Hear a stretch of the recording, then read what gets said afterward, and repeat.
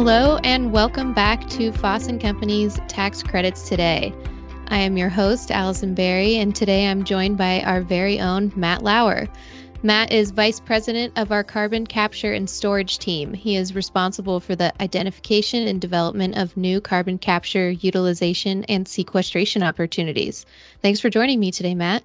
Thanks, Allison. Happy to be here. Let's get started with the basics here. What exactly is carbon capture, utilization, and sequestration? Sure. Generally, this is the process of capturing carbon oxide, either carbon monoxide or carbon dioxide, that would otherwise be emitted into the atmosphere, and then storing that captured carbon oxide in some fashion that would prevent it from ever reaching the atmosphere.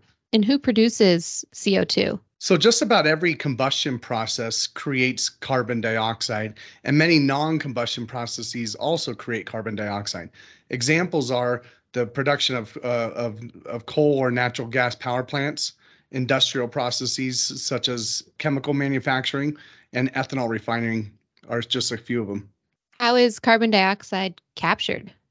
It depends on the source. In some instances, it's relatively easy to capture and just requires minimal equipment. In other instances, advanced chemical processes are involved to separate the carbon dioxide from other particulates. How does capturing carbon dioxide benefit the environment? Generally, carbon dioxide is considered a greenhouse gas. So by removing or preventing that greenhouse gas from entering the atmosphere, we consider it a critical step in the fight against climate change. And what are the key elements to a carbon capture, utilization, and sequestration project? Primarily, there's four key elements. The first is you need a CO2 source. I mentioned a few examples before. The second is you need to be able to capture that carbon dioxide. And like I said, in some instances, it's fairly easy to capture, and others it's not. The third is you have to then either transport or pipeline that captured CO2 to a suitable sequestration site. And that is the actual fourth element is having a good storage site or other utilization means that would ultimately prevent that carbon dioxide from reaching the atmosphere. And is carbon capture new? No, not really. Actually, it's been around for quite a while. The technology itself has been used for decades. It recently came into focus with recent legislative enhancements to the tax credit. So let's get into the financial side of CCUS. What is the 45Q tax credit and why is it called 45Q? The 45Q tax credit is the tax credit available for entities engaged in carbon capture, utilization, and sequestration. The credit is generated for each metric ton of carbon dioxide that is captured and sequestered.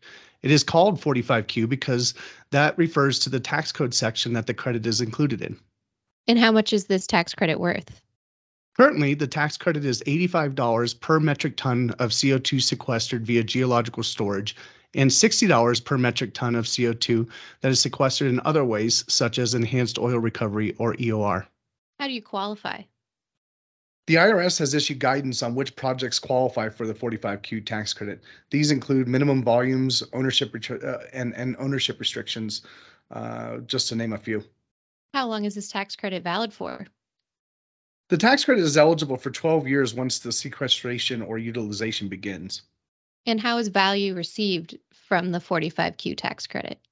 Sure. With the recent passing of the IRA, there are three primary ways to receive value from the 45Q tax credit. The first is a traditional tax equity structure where you create a special partnership for the purposes of investing in projects which generate tax credits.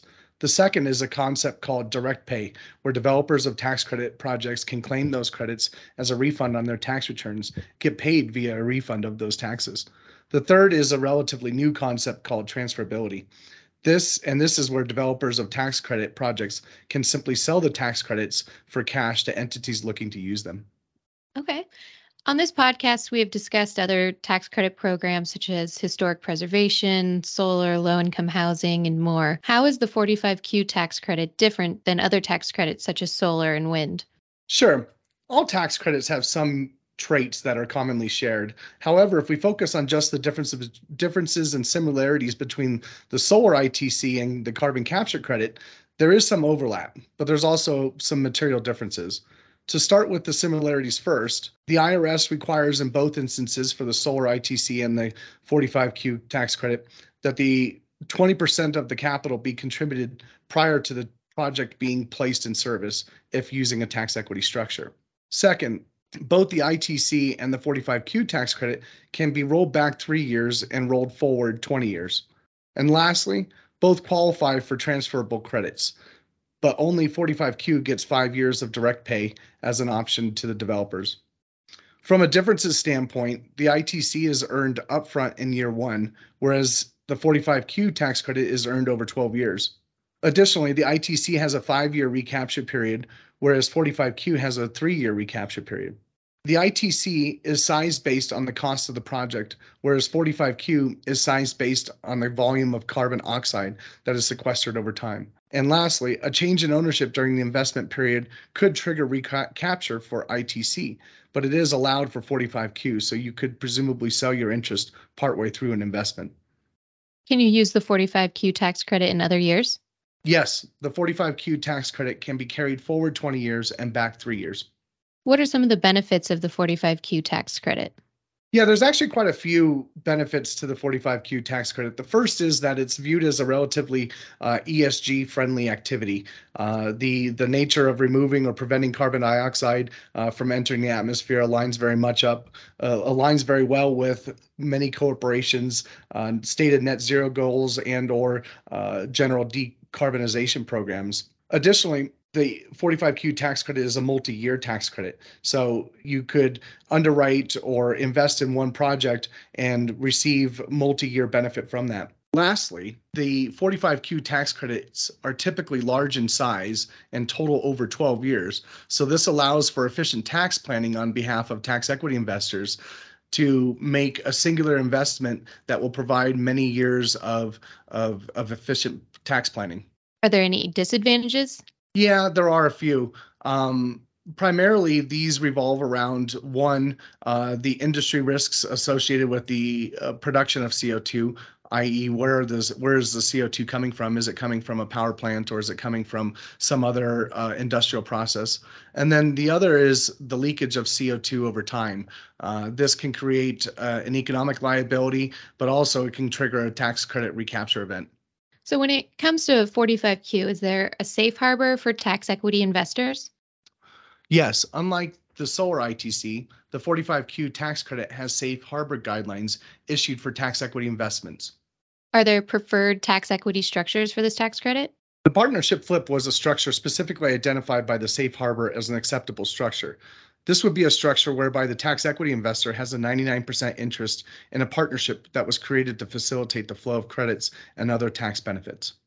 How are these tax equity investments typically made and structured? The investments typically involve 3 components. The first is an upfront, which is a 20% minimum of the investment. The second is fixed payments, which total 50% of the total investment, including the upfront. And then lastly, contingent or pay-go. In addition, the tax equity investor can contribute funds for operating expenses. How many tax credits are generated during a typical 45Q project? It really depends on the size.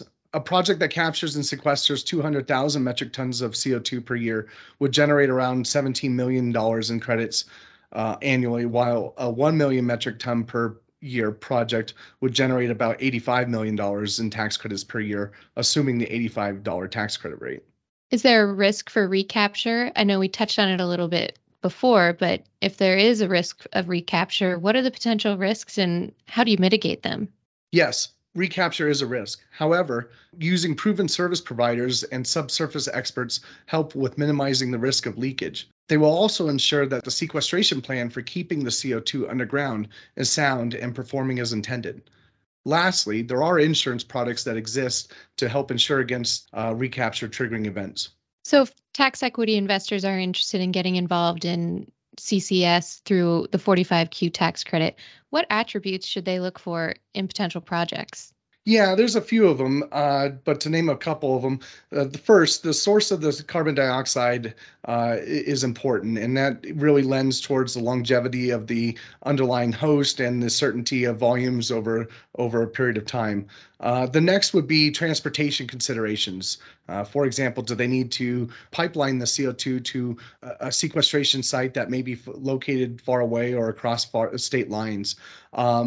again, the minimum volumes that are expected to be generated over that period of time weigh in who are the service providers and subsurface experts doing the sequestration, and to that end, how strong is the sequestration or storage plans. Well, this certainly seems like a rapidly growing area of interest for many people. As we wrap up here, is there anything else you would like the audience to know about carbon capture or the 45Q tax credit? Just that the recent passing of the IRA has opened up the floodgates, in my opinion, as far as new projects that are possibly going to be coming online. Primarily, we see that in two different forms. One, in terms of different size of projects. Previously, there was a 100,000 ton minimum that was required of carbon dioxide to be captured in order to qualify for the tax credit. And with the IRA, those minimum volume thresholds have been significantly reduced. So I foresee that we'll have quite a few new opportunities coming in the pipeline that are potentially smaller in size, but then also diversified CO2 sources.